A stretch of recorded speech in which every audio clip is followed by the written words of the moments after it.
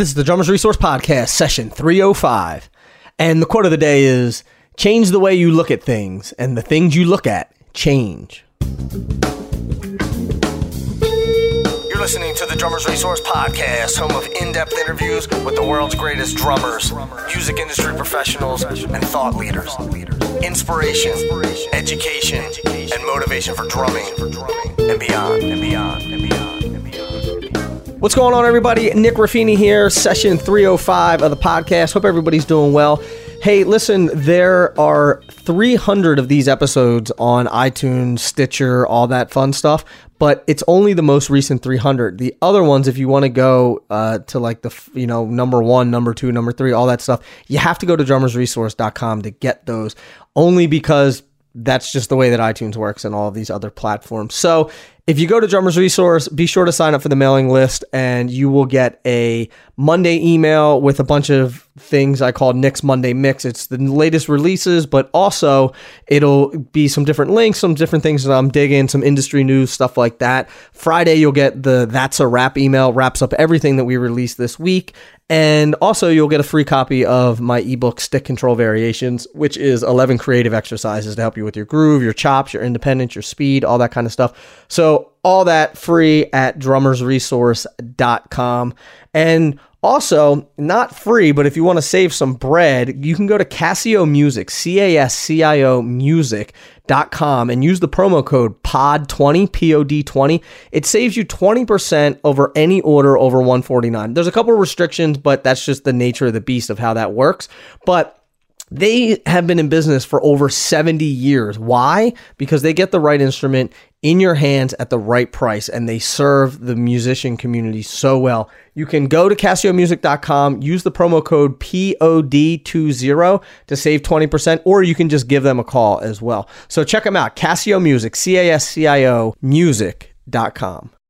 So I want to get into this conversation today with Jose Pasillas, and Jose is the drummer from Incubus. I have been a big fan for Incubus. I mean, ever since they came out, I've been a fan of Incubus. So for those of you who don't know, they are a mega band. They've sold millions and millions and millions of records. They just released their most recent record called Incubus 8, and they're actually on tour right now promoting the new record. And this is a great conversation. We talk about how they built the band from nothing to this huge band, but then we talk about the changing industry. We talk about different ways of approaching things because he's been playing the same tunes for, 20 years, and just a really insightful conversation about where things are going and his perspective on all of those, and just a good time to chat with him because of, like I said, the state of the industry. They're out now promoting a new record, and plus I'm just a fan. He's a great drummer, and like I said, big fan of Incubus. So I'm extremely honored to have him on the show. A big thanks to the guys at DW for connecting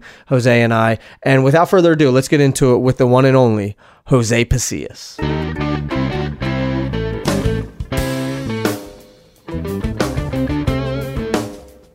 Jose, I feel like I should say welcome back to the podcast now. This is round 2. I'm excited that we have some more time to chat. So now that we thought we initially had a short amount of time, but now I want to first start with like quick backstory. I mean, so you're in Incubus, obviously you've been there since the beginning.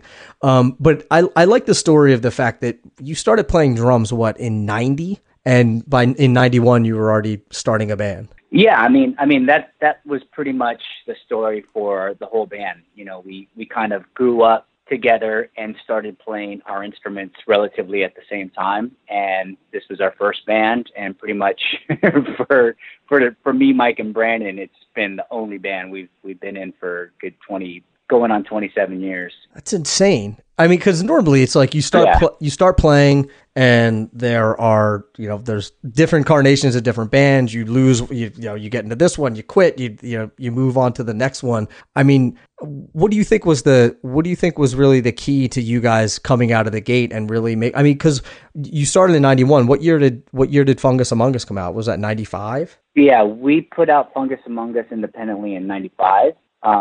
And that's pretty much just a collection of demos that we did over the couple years previous to that. But, we don't know anything different. I mean, the story that we get from 99% of the world out there is they've been, you know, all the musicians we've met, they've been in many different bands or incarnations of the band. Sure. You know, and many different projects. And we sort of have that same, some of the same similarities where there's a couple of members that weren't original, and we've all sort of worked on different projects outside of this band. But for, you know, the most part, this has been our main focus, has been this one band. So what, you know, led to that, I really can't tell you, other than, you know, we're still friends. We still love to do what we love to do passionately, which is writing music and touring. Right. So I think us just sort of getting through the tumultuous times of our 20s and 30s and kind of seeing the other side has really put an appreciation on what we do. So, you know, we're grateful. We're definitely grateful. We know most people don't get to do this, and most bands don't survive this long. So yeah, just, you know, a more bigger picture, objective point of view, we're more appreciative now. But, you know, we did have, you know, all the crazy tumultuous times within the band too, inner turmoil, which most bands break up during those times. Yeah. We've seen our way through that. So we're very lucky. You know, I feel very fortunate to still be in love with my band, with my bandmates, and with what I do. Hey man, full disclosure, I'm a fan, so I'm glad you guys are still putting out music. So I just want to put that on the record now. So what is it that's the hardest part of being in a band for 20 years, especially with you guys? I mean, is it the fact that you started just as friends and, you know, for lack of a better word, you guys became famous and there's more money on the line and there's more demands of the job? Is that part of it that really gets stressful? I mean, a little bit. Yes, it is a business. You know, it's like we've built a business 26 years, and we treat it as such as well. You know, but we definitely give ourselves space and room and time in between touring and records and stuff like that.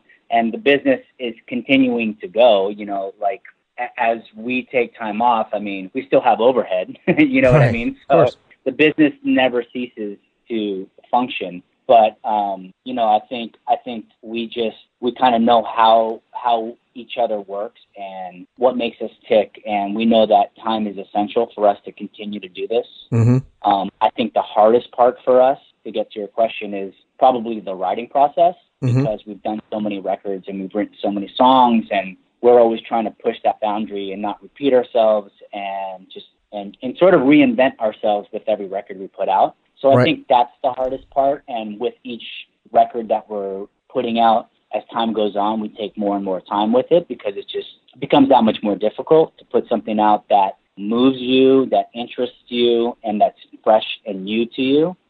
So I, for me personally, I'd say the writing part of, you know, music is the most difficult part. And, you know, touring, a lot of people say that touring is the hardest part because you're away from family, you're stuck on a bus, and all of that is true. But, you know, it's like, I love playing shows, and we don't go out for 18 months at a time. You know what I mean? Right. We go out for a month, we take a couple weeks off, then kind of repeat that pattern, which is sustainable. Sure. Going for 24 months, 19 months, 18 months, which is what we did on record cycles in the past. It's brutal. That's not sustainable now for us, now that we're kind of in our 40s. Right. So, you know, we've kind of just found a rhythm that works for us, and we're pretty good with respecting each other and knowing, you know, when to go, when to stop, when to give each other space. So, you know, it's very much a relationship, you know. It's multiple partners. Yeah, with a bunch of dudes on a bus. Yeah, it makes it that much more complicated. But again, you know, it's like we've been at it for so long that we've kind of gotten good at doing that. So what song are you sick of playing? There has to be one. You know, Drive is a song that is just, you know, that's kind of a mainstay to any set we do for the most part. So it's funny because for me, I kind of treat each night that I perform as like, it's kind of a goal to like look at each song individually and just play that song. I mean, yes, there is a little bit of, you know, autopilot that happens, but for the most part, like each night I'm trying to really conquer each song that we're playing. Right.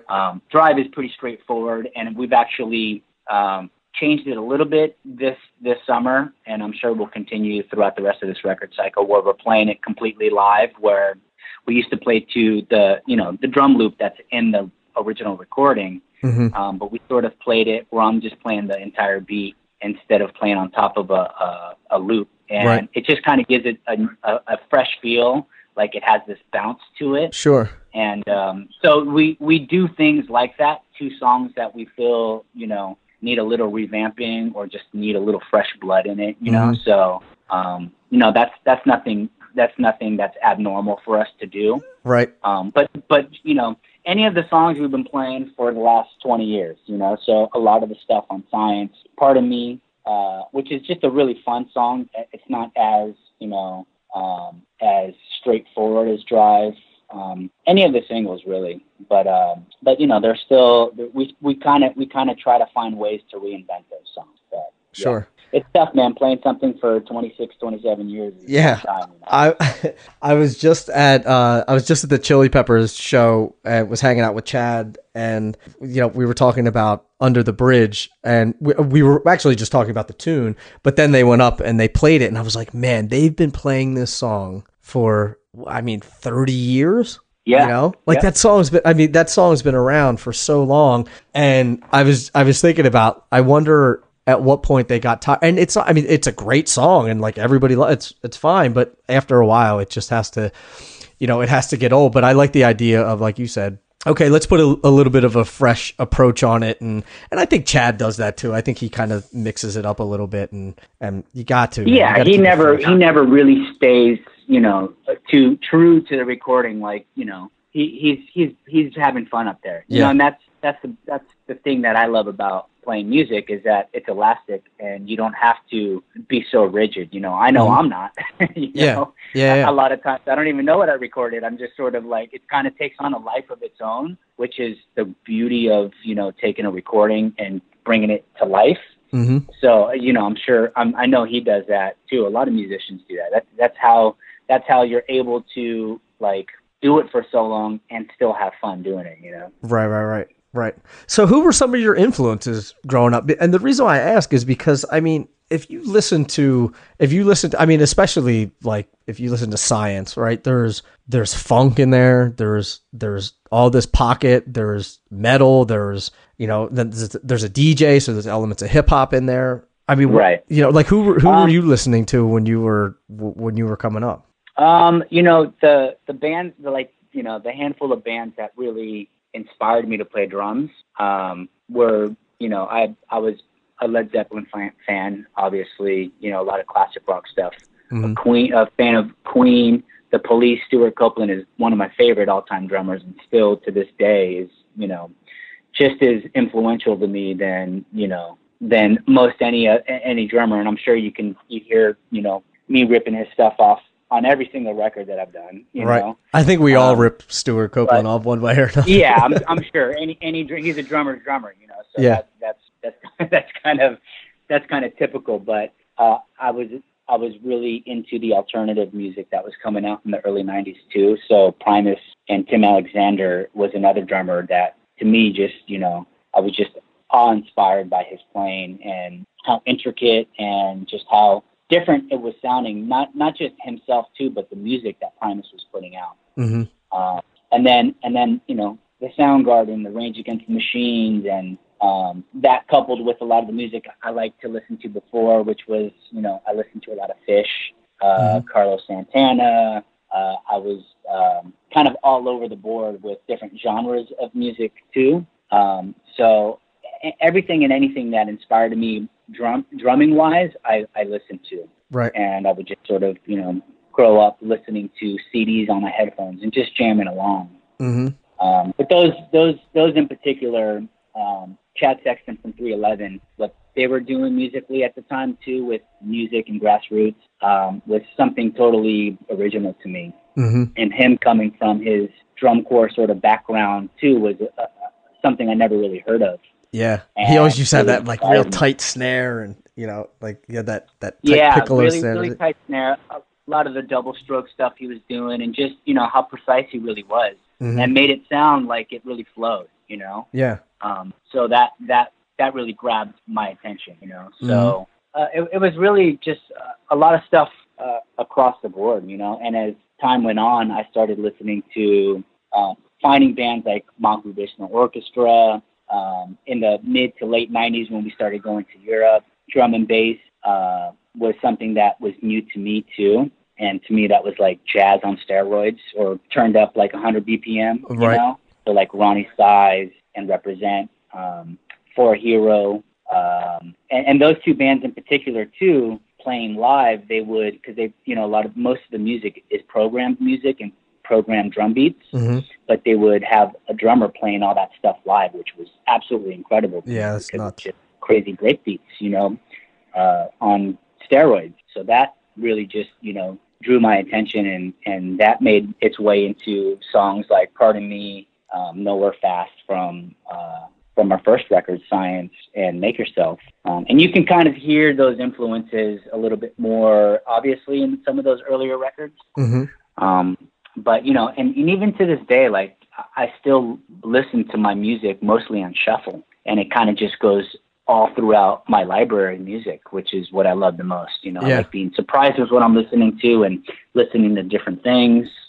So, you know, it kind of just goes across the board, and you know, I like listening to some, you know, crazy drumming. Like there's a band, Ocean's 8 Alaska, and it's a British band, and it's a metalcore band, and I'm just blown away by some of the shit that these drummers are doing now. It's just absolutely unreal, you know, these crazy blast beats. Yeah, it blows. Some of the stuff that people do just blows my mind. Yeah, so, and it's like the dudes playing drums these days, like, we didn't have YouTube in the back. Like, I see these 13, 14, 15-year-old kids playing stuff now that I'll never be able to do in my entire life, you know? And it's like, you know, we didn't have YouTube, you know, breaking stuff down, and just everything's so accessible now that you want to learn how to do something, no problem. You know, just you could do a little research on the computer and figure it out. Yeah. You know, to me, I was listening to CDs on my headphones and just guessing at what I was doing and just making stuff up on my own, you know? So it's a different playing field these days, but it's still awe-inspiring, you know? I talk about the YouTube phenomenon a lot on the podcast, and, you know, whether it's a good thing or a bad thing, that's sort of a topic for another day. But the idea of the way that you learned years ago and the way that I learned was just sitting down and playing through an entire record. And the only thing I will say about the YouTube thing now is I think there's a lot of skipping over things because you can just flip to the next thing. But when you bought a record, like if you bought, you know, a Fish record and you wanted to play through it, like if you were, you know, 16, 17, 18 years old, you didn't have enough money to go out and buy 50 records or 100 records. Right. You know, so you would buy the one and you're like, okay, I'm going to take whatever, slip, stitch, and pass. And I'm going to, like, you know, I'm going to play through that 1,000 times. And so for you, and I know that you're self-taught. So what do you think was sort of the key to you getting better? Because I think that you got really good pretty quickly. Was it a matter of just playing along with records? Did you feel like you had some natural talent and you just had to sort of refine that skill, or how did that go for you? Yeah, kind of all of it. Like for myself, I loved playing drums. You know, I was passionate from the moment I started, and even before I started, you know, I was listening to the Ramones, Led Zeppelin. Those were some of my first records that I went out and bought on my own. You know, before that, I was just listening to music my parents listened to, which they listened to really great stuff. You know, there was Prince in my house, and there was Paul Simon, and a lot of just music in general. But when I first started like going out and finding music on my own, even before I started playing drums, the drums always stuck out to me. And I would always play air drums, you know, and I would sit on a chair in front of the mirror and emulate what the drummer was doing. And I can always make the distinction of the hi-hat, the kick drum, the snare, the cymbals, the toms. So after like a couple of years of that, it really looked like I was playing drums, you know? And so I just, even though I wasn't really cognizant of it at the time, I was meant to play drums. And when I was 15 and Mike brought over his stepdad's drum kit and I started playing from that point, I was just into it and played all the time. And I was very fortunate to have patient parents who let me play anytime I wanted and never told me not to play, you know. Mm-hmm. And I was pretty respectful. I never played early in the morning or late at night. So they didn't have a problem with it. And, you know, I felt very, you know, looking back, I felt very fortunate for that. But I wanted to learn everything that I was listening to. So I would listen to these records and I would just sort of emulate them, you know. And even though I wasn't playing it note for note, I was getting just sort of the pattern or just the rhythm or, you know, the fill down as best I could and just sort of implementing that, you know, in our music when that time came to start playing. And you know, listening to Rush was, you know, obviously he's a drummer's drummer and playing like moving pictures. Like that took me, I played that thing for years trying to figure it out, you know? Yeah, I still haven't figured it out. And still trying to figure it out to this day. But it's like, you know, looking back at the records that I was playing to, it's like, that's some pretty heavy stuff, you know, drumming wise. So like over years and years and years of doing that, like, you know, I always felt like it was in me and I had a natural ability to do that. So put all those things together and that was a pretty good recipe to being creative and making creative drum parts for the music I was writing with Incubus. Mm-hmm. So it was kind of a combination of all those things, you know, some natural ability, having some influences that were incredible influences, you know, in my opinion, and just having a passion for it, you know. Mm-hmm. Was there a point where you decided, hey, this is exactly what I want to do? There's not going to be another path for me? Because I know that, I mean, you're an artist. I mean, a visual artist too.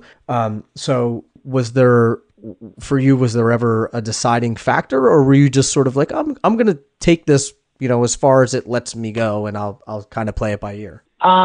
In the beginning, it was just a hobby. The first probably 2 or 3 years, you know, that we were a band. Probably the first 2 years, it was just, you know, we were having fun. You know, we were 15, 16, 17 years old. And I think when we were as we were nearing the end of high school, we really started thinking about it more seriously. And at that time, you know, we were just playing parties, you know, for friends in high school. And then these parties sort of grew to like hundreds of people. And then, you know, we started doing pay-to-play shows in the Valley at small clubs and bars. Like there's a club called Mancini's that was off of, I think, Winnetka, deep in San Fernando Valley. Mm-hmm. And we would bring a few hundred kids there from high school. And then we started doing that on the Strip, too. You know, we started playing the Whiskey, the Roxy, and the Troubadour, which was sort of our mainstay of clubs for many years. And we would bring hundreds of kids. And so we only paid to play probably 2 times. And then each promoter was like, you're good. You know, we know you're going to bring people. Right. So that sort of grew into, you know, hundreds of kids that we didn't know. Like slowly our friends started to fade out and new kids started coming in. And it was, you know, after a couple of years of doing that, it was just all new faces. Mm-hmm. And so right around that time was like we were nearing the end of high school. And we were like, we would love to continue to do this and we would love to get signed. And we always had that short-term goal, let's get signed and tour. And so we were like, you know, we'll graduate high school, we'll go to like, you know, our junior college nearby and wait till we get signed. That's going to happen. Like we were confident we were going to get signed, no problem. But it took 2.5 years, you know, right. So you know, 2.5 years after we graduated, we finally got signed. But right at that point, you know, it's like we quit school and we started touring at that point. And we were that was what we were doing. We didn't really look too far ahead, you know, in the future, like where we're going to be in 5 years, but we knew in the next year we're going to be touring. And then when that time came up, we're going to be touring again. And throughout that entire time, we kept growing and building, getting better as musicians, playing in front of more people. And there was never a time when we were like, fuck, do we keep going? It was just like, of course we're going to keep going. The arrow was only pointing in one direction, which was keep going. Yeah. So where do you guys sign to what? To Epic first? Yeah, we were with, first we signed they were all subsidiaries of Sony. So first we signed to Immortal Records, which is part of Epic, which is part of Sony. Right. So Immortal had Korn, another band, Far, but we were just sort of enthralled with Korn at the time and what they were doing, and just, you know, we just sort of looked up to them. So going with that label with a big backing, you know, mothership, which is Sony, you know, we thought that was ideal for us. So we were with Immortal. They ended up changing labels, so we stayed with Epic. Okay. which was, still Sony. Yeah. So we've been with Epic Sony for the past 16, 17 years. And just recently, as of 3 or 4 years ago, did we part from them. Okay. And now we're with Island. But for the most of our career, we were with Sony. Okay. Yeah. Cause I know Steve Rennie. So I know that he was at Epic. I wasn't sure if that was the first place that you guys signed or not. So. Yeah, he was with Epic when we first signed with them. He was sort of, I think he was like VP of West Coast Sony. Mm-hmm. And when he left, he was the one signing our tour support checks at the time when we were touring in the late 96, 97, 98, 99. And that was right around the time when he left Sony. And I think he was starting Artist Direct. Yeah. And then soon thereafter, he wanted to manage us, and we, jumped on board with him. Mm-hmm. And he was with us for, 15 years too. Right. The one thing that we skipped over quickly was pay to play. And let's talk about that for a minute. Explain that, because that doesn't happen everywhere. It happens in LA, it happens to other markets, but for the people who are listening that don't understand what it's like to be a musician in LA, explain the whole pay to play principle. So basically, we would go to, say, the whiskey. The whiskey was one of the first places that we approached to pay to play. And what they do is they sell you, like, say, 100 tickets for $4 or $5. So we had to come up with like $500 to buy 100 tickets. And the risk in that is like, can we get rid of 100 tickets? Mm-hmm. And so because you can't return them. Go back. You can't return them. Once you buy them, they're yours. So what we would do is we would just sell them to our friends for, like, I don't know, $6, Yeah. I think at first we just sold them for what we bought them for, just to get people in there. And we got rid of them in a heartbeat, like super quick. Then we were like, okay, give us 200 tickets. And so we would sell those, no problem. And so at that point we were like, we're not going to buy tickets anymore. There's people coming. They're like, yeah, we know. Because we would work with the same promoters at the clubs. And they're like, yeah, no problem. And they would just, put us on, and there would be 300 or 400 kids that came every time we played. And it was funny because we were playing with nothing but hair bands, at that time, which was like the mid 90s. Mm-hmm. So, and we would always play early, like at 8 or 9. We were like the openers, and there would be like 300 kids there. And it was funny because we would be up in the dressing room, and the headlining acts, I forget the names of them, but they would be like, dude, there's so many people here. Tonight's going to be amazing. And we would just kind of overhear them play, and then we would play our show, and then the whole theater would just empty out. And so all of our friends and all the high school kids would just flood out, and they were left with like the 10 or 20 people that they were playing, But so it was just, that's a good feeling. It was just sort of a no-brainer. What's that? I said, that's a good feeling for you guys. Yeah. And we would get, just sort of like really gnarly vibes from these guys too, because here we are just, some high schoolers playing these shows, and they would just vibe us because we were playing like, not hair metal music too. And it was just sort of strange, I think, just in general, but we were just doing our thing. We didn't care what anyone thought. We were just having a good time. And so it didn't take very long for all these promoters to be like, no problem. We'll put you on whatever night you want. And sure enough, the people came. So that was pay to play. And fortunately, we didn't have to do that for too long. Mm-hmm.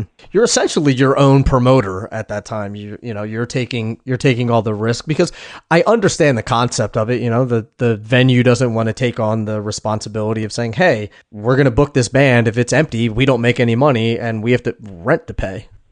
Yeah, exactly. They got booze, to pay for, and lights and electricity, and just all the. They got rent, they got overhead. Yeah. So, it does make sense.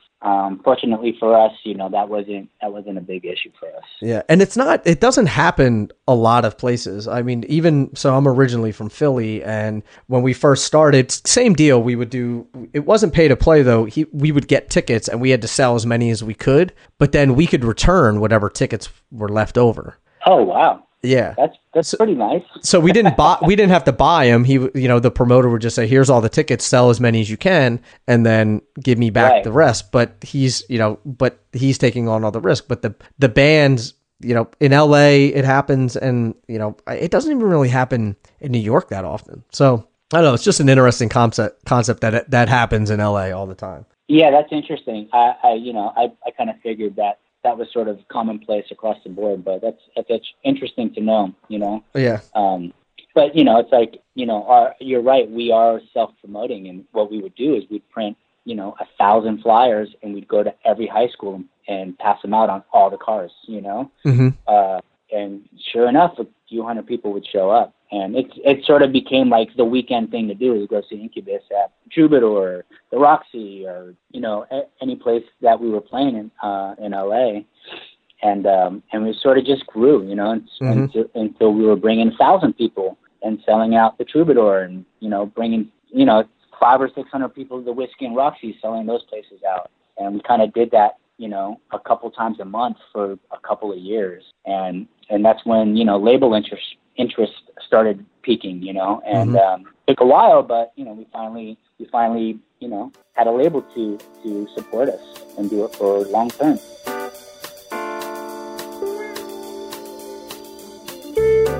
Musicians Institute is the official education sponsor of Drummers Resource, and they have ways that you can customize your learning experience through electives. And you can dig deeper into specialized areas of focus. You can do gospel drumming, New Orleans drumming, electronic, transcribing, hand drums, cajon, even Ableton Live. And these electives are taught by experts in the field who have been there, done that, and are really masters at this. You can learn more about MI, their electives, and all the great programs they have by going to mi.edu. If you're gigging or touring or always on the road, you need to keep your drumsticks at your side, and you can do that with ProMark's No Premium stick bags. Each style adds convenience both on and off the stage. They have two kinds. The Transport Deluxe features ample stick storage, a metal hanging for tom mounts, and a leather interior pockets, while the Silver Essentials bag features room for 4 pairs of sticks, a drum key pocket, and metal hooks to hang on the floor tom as well. These are made with durable, waterproof nylon and synthetic leather. These bags are built to keep up with any drummer who's always heading to the next gig, and you can learn more by going to promark.com. Now let's get back into it with Jose Pasillas.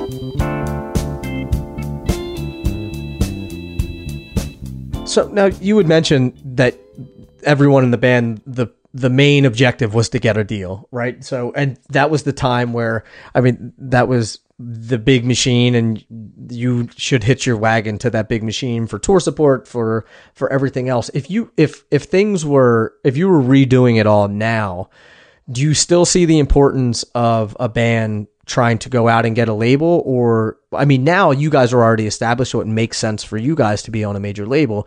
But if you were doing it now, do you think it's as important for a band to get signed to a label? It's a totally different ballgame now, so I don't know. We were one of the last bands of that era where a label would sign a band, and it would be a developed deal. How would you call it? It's a development deal, they were right? interested in you, developing. Artist development deal, right? And maturing. Artist development deal, where they were interested in you developing and maturing into, a good band. Right. So they bring you into the studio, they pair you up with a good producer, they pair you up with management, they sort of... Yeah, well, they're looking long-term. Sure. In another record or 2 records, they're going to be writing great music and just, being, a good, solid, potentially, obviously they got, a bottom line. They want, they want to make money, but they see potential, and they give you the means to be able to go out and tour, to make records, to get your producers, all of that stuff. Where now, they're not really interested in doing that. They want something that's already done. They want you to already have that established before coming in, because there's no records to be sold these days, And so nowadays, I don't know what the right move would be. I think there's so many good tools now just with the internet to promote yourself. But it's such a competitive industry that I don't know what really would be the best route. You know, it's like we even toyed, after we parted with Sony, we even toyed with the idea of just putting it out independently. But, you know, you got to build up a big team to do that, you know, and you need marketing, promotion, you know, you need to have places where you can get this, and you need a team to do that. And to put in that effort, you know, at the time, we weren't really interested in doing that. We could do that, definitely. And we may do that in the future, who knows? But we wanted a label that had all that established already, and that, you know, was sort of plug and play. You know, we'll put in the music and they'll do their part. And, you know, it seems like a really good matchup for us at this time. So that's what we decided to do. Mm-hmm. But, you know, I don't really know what the right way of doing it. You know, getting exposure, you know, is obviously kind of the goal. Mm-hmm. I don't know if you need a label for that. You know, it's like, if you got access to the internet, that's kind of where everyone's watching, you know? So I don't really know. I don't know what we would do differently in this day and age if we were just a band starting out, you know. Mm-hmm. It's kind of tough. Sure.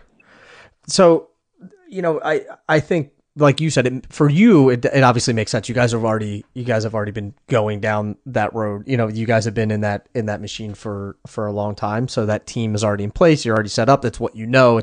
You know it works. So yeah, let's stick with it. But I agree that now there's so many different channels and so many different outlets and so many ways that younger bands or upcoming bands can take control of it themselves. And I want to tie in a question, maybe controversial, maybe not, but how do you feel about, what's your thoughts on streaming and that whole debacle? Because I see both sides of the coin. I'm an artist. So, you know, I understand wanting to sell records, but I also run a business that's based online. So, you know, at the same time, I see the benefits of it. I see reports of streaming revenues are going to be up 500% by 2030. You know, Billboard just paid out its first $1 billion ever in royalties, or not Billboard. BMI said that they paid out $1 billion in royalties, which is the most they've ever paid out in royalties. So what are your thoughts on that? Yeah. If they're paying out that much, imagine how much they made. Yeah, you know, of course. Because streaming is, you get the least amount of money from streaming. You know, it's mm-hmm. not very artist friendly, and it's a double-edged sword. You know, mm-hmm. It's probably the best way to get your music out. And just like when piracy was a new thing, it's like, yeah, it took money away from the artist, but it also got your music out there. And if you got your music being pirated and just sort of making waves because of that, that's a good thing. You're getting that exposure. Mm-hmm. But it just depends. For us, we are a touring band. That's our bread and butter, is touring. So the streaming doesn't affect us as much as someone who only makes money off of royalties and airplay. Right. So, you know, for us, it doesn't change the game that much for us. Because we make our money touring, you know, mm-hmm. and we've spent 25 years building up that foundation where, you know, we're confident that, you know, that's sort of no one's going to be able to take that away from us, you know? Right. So that's always been sort of your bread and butter, is touring. Yeah. It's always been our bread and butter. Mm-hmm. And we've sold a lot of records in the past, you know, probably mm-hmm. 20 million records, you know, and so because of that, we were able to, you know, negotiate deals when we re-signed with Sony, and just it gave us a lot of power, you know. But still, the radio play was dwindling at the time, and selling records was dwindling at the time, and so, you know, for us, that was still not a big means of us income-wise. So, streaming, to me, it's like, hopefully it becomes better, you know, as time goes on for the artist. But it's the Billboard charts. It's so confusing now, because now there's a consumption chart, which takes into account downloads, streams, you know, video play, just all of that stuff. And I think it's like, you know, depending on your deal, maybe 1,000 or a few thousand streams to equal one record sold. You know what I mean? It's a different ball game now. Mm-hmm. And I don't know if it's good or bad. It's just it is what it is, and it's just different than it was. Right. So, again, it doesn't affect our bottom line very much, but I can see how, it's not very favorable to artists in general. So it can be sort of a bummer to a lot of those artists depending on that, Mm-hmm. Mm-hmm. Yeah, there's definitely pros and cons of it, and it's interesting how everything is gonna shake out. Definitely. So I mean, a stupid question would be, why can't every artist just say, no, we're not going to be on streaming? It's done. Like, we're not going to be on Spotify or any other streaming platform. I guess so. I don't know. I mean, that again it's a double-edged sword. Yeah. You can risk losing any airplay and getting your music out anywhere if you were to do that. Right. You know what I mean? Right. You would have to be it would solely be dependent on the fans that you have and them spreading it, or if you've got your own little machine to go out and promote your music. But I mean, taking that away would be a pretty ballsy move, you know? Yeah.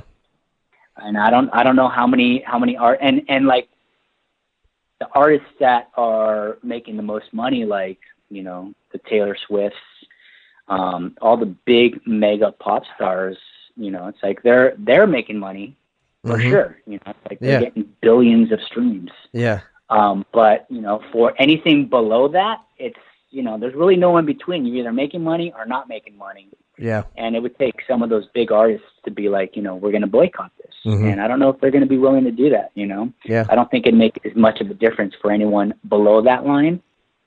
But, it's hard to say, man. It really is. Yeah. It's tough. It's tough.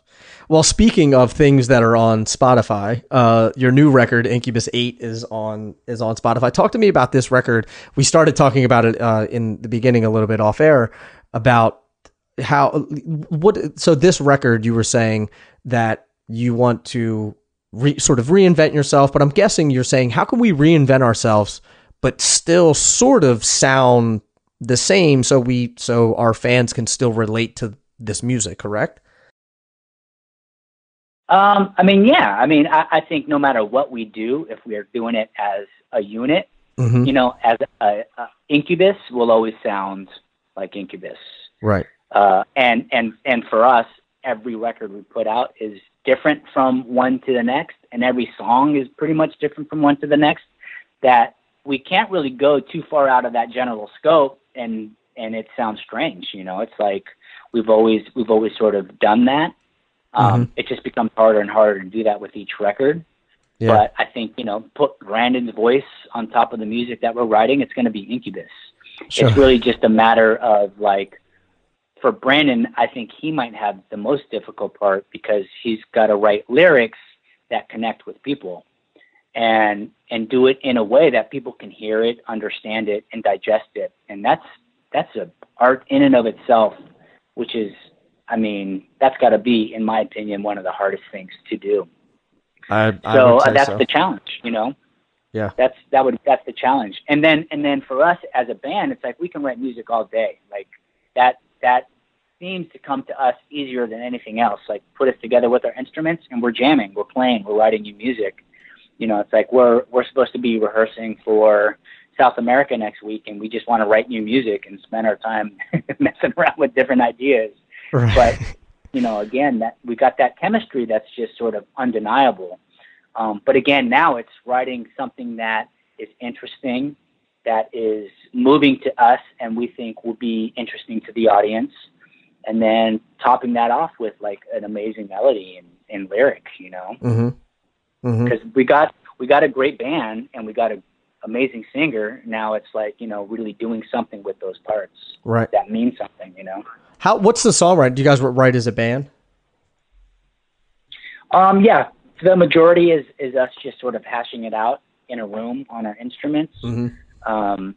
This last record, Mike and Brandon spent a lot of time together just working on lyrics, melodies, and simple guitar parts, which is kind of, we've always sort of written records with like a simple A and B guitar line, a couple of rhythms, throw it in the pot, and we're all just jumping all over it. This time, Brandon spent a lot of time with Mike just sort of formulating basic ideas and like solid foundation for, you know, the bed of the music. Mm-hmm. And they just spent more time doing that, probably 6 months to a year doing that. Wow. Probably, yeah, closer to 6 months doing that. And then once they had a handful of those, then we got a room, you know, and just started building on top of that. And, you know, this is probably the shortest full length record we had. You know, it's like 9 proper songs and a couple interludes, but, you know, we were just like, these songs we feel really, really good about. And we spent a lot of time just formulating them and playing them in every possible scenario. So we just felt really good and confident. And, you know, we just ran with those 9 songs that we had. Am I making this up? Didn't you guys have, and I don't remember what record it was, didn't you guys there was like some video and you guys were in like some mansion that you guys rented out and you were playing, am I making that up? Did you guys No, we wrote Morning View in a big house in Malibu off of Morning View. Yeah. And so, you know, we were there for 4.5 months. And during that time, you know, we did, what was it? Cribs on MTV when that was really popular. That's what it was. And yeah, we did Cribs. And then we did a whole bunch of stuff around that time. Cause that's when Drive, became a #1 single, and just there was a lot of momentum going in at the time. So there was a lot of just filming and interviews and stuff all around that house while we were there. So it's very prominent in a lot of that footage of the time. I just remember that video for some reason, or that clip, and like you talking about the drums and all. It was just interesting. Yeah, just kind of and not only that, one of the singles, "Wish You Were Here," we made a proper video for it, and that was right before 9/11. And the video is a take of Head from the Monkees, a movie that the Monkees did, mm-hmm. and they're sort of being chased by a group of people, and they jump off of a bridge. Yeah. And so we took that idea and we jumped off a bridge. We fell into water, and mermaids came and helped us, you know, get some air and whatever it was. And it was deemed unfit for public view because, you know, towers fell and people were jumping from the towers. Really? And so we had to make a whole new video, which we ended up using just B video that we took from that whole recording process in Morning View. Huh. So a lot of the video from that song the original was sort of the video part where we recreated that Head video and us performing. So we were only able to use that performance part, and then we coupled that with a lot of the live footage stuff from that house. Wow. So in that video, there's a lot of that house in there. That's interesting. Yeah. I don't know. I guess I can loosely see the connection of why they wouldn't want that, but yeah, I don't know. It made no sense at all, because at the time, Eminem, you know, was huge. Uh-huh. It was just blowing up. And I forget the name of the song, but it's him actually jumping off of a building and singing while he's falling. And the building is right behind him. You can see it, you know, him just falling from this building singing the song. And that wasn't censored. So but weird. Us jumping off of a bridge into water with mermaids. You know, yeah, it made no sense whatsoever. But anyways, you know, water under the bridge. Yeah, yeah. So I want to be cognizant of your time, but I want to ask you about. I know that you're really into cycling, right? Yeah, for sure. So because I am too. So I figured I should ask you some cycling questions really quick. Sure. What kind of cycling? Road, mountain bike? Road. Only road. I don't think I've ever been mountain biking. I think I had a mountain bike when I was younger. But now, just road biking. I've recently moved to California. I used to live in the city in New York, and there's nowhere to ride around there. So I didn't ride for a long time. And then I came out here, and I'm like, oh man, this is great. I can just get on my bike and go. So it's a lot better. Yeah. So is that just something that you do for fun? Are you in you know, leagues or are you racing or is it totally just for exercising for fun? Yeah, it's just a passion of mine. You know, it's one of another hobby that I've been doing for maybe 5 or 6 years, but really got into it probably the last 3 or 4 years. You know, it's sort of my therapy, my fitness, my kind of everything, all rolled into one. My reconnection with nature. It's just sort of all of those things, you know, and the benefits that I gained from that, physically, mentally, all of it. Just, you know, I just fell in love with it, and I live in such an ideal place for cycling, you know, in the Santa Monica Mountains, that I just, you know, I ride a few days a week, and I bring my bike on tour when I can. So all summer long, you know, I have my bike with me. I break it down into a hard case and put it under the bus, and just ride at the venue. It's like we're sitting there for half of the day not doing anything. So I go out and explore the towns that we visit, and without fail, I've found beautiful places to ride my bike in every single city we've been in. And it's funny, I've been going to these same sheds for the past 20 years and have never left the shed, either on the bus or in the dressing room, but I'm there, you know. And the last 4 or 5 years I've been leaving and just finding incredible places to ride your bike, and just seeing, you know, kind of seeing parts of the U.S. on two wheels that I had never seen before. It's quite amazing. And even though it's been hotter than hell, I know, in a lot of these places, like, I'm out there, man. I'm out there just, you know, exploring. It's been incredible. Well, it's interesting because I think the misconception is when you're on the road, oh, you get to see all these beautiful places. No, you don't. You're on a bus. You literally get off, go to the venue, sit there, play the show, get back on the bus, and go to the next town. It's not like you're not out sightseeing in every town or anything. Yeah, exactly. The only time we really saw the States is when we were driving ourselves in a 15-passenger van for 2 years. Yeah. That we saw everywhere, and that was incredible too. I mean, it was a lot of work and a lot of sleepless nights, but we actually saw the country, you know, from coast to coast, and that was awesome. But now, you know, it's like we can't do that. Yeah. You know. Yeah. We don't want to do that. So I'm able to see parts of each you know, place that we're in, you know, with my bike, and, you know, it's like I feel, you know, it's like I feel better after a bike ride, and I play better, and just, you know, I think it just helps everything in general, mentally, physically, and it just puts me in a good place, you know. That's great. It's cool. It reminds me of sort of, you know, what you're talking about with the record of saying, okay, oh, you've been on tour for how many years, you know, and how many times have you done this? But it's just like a new way of seeing it now. It's a new way of touring. It's sort of this, you know, the same thing with the record. I'm sort of tying those two together. Yeah. Reinventing what you're doing because you're doing the same thing over and over again.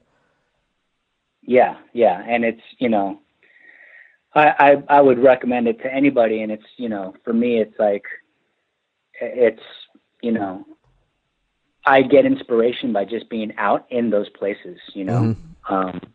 It alters my mood 100%. And if, you know, you could very much say I'm addicted to it, but there's no other real addiction I would rather have than to be on my bike. And, you know, it's like I tell people I ride 5,000 miles a year, and they're just tripping out, you know, and I'm like, yeah, I dig it. Yeah. What's your average ride? Like how many miles?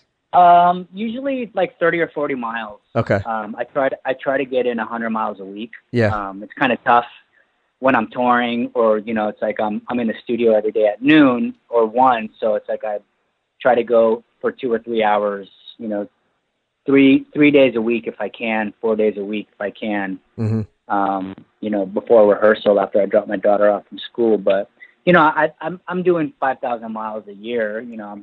That's great. I'm staying pretty consistent, you know. Nice. I might go for a bike ride today, actually. Well, yeah, I wish I could, man. Well, yeah, you can get out there tomorrow or whatever. So you're in the studio now, right? You're going every day and still working on some new stuff. Yeah, so we're rehearsing. We've had like a week and a half off, I think, from our U.S. leg. So now we're just in there sort of prepping for a South America run, which is 2 weeks. We leave next week, and then we have our final 2 weeks in the U.S. In October, first 2 weeks of October. So just preparing for that, and Are you in California at all on that last leg? I know you guys were here. Do you guys hit California again? Yeah, we got the Santa Barbara Bowl.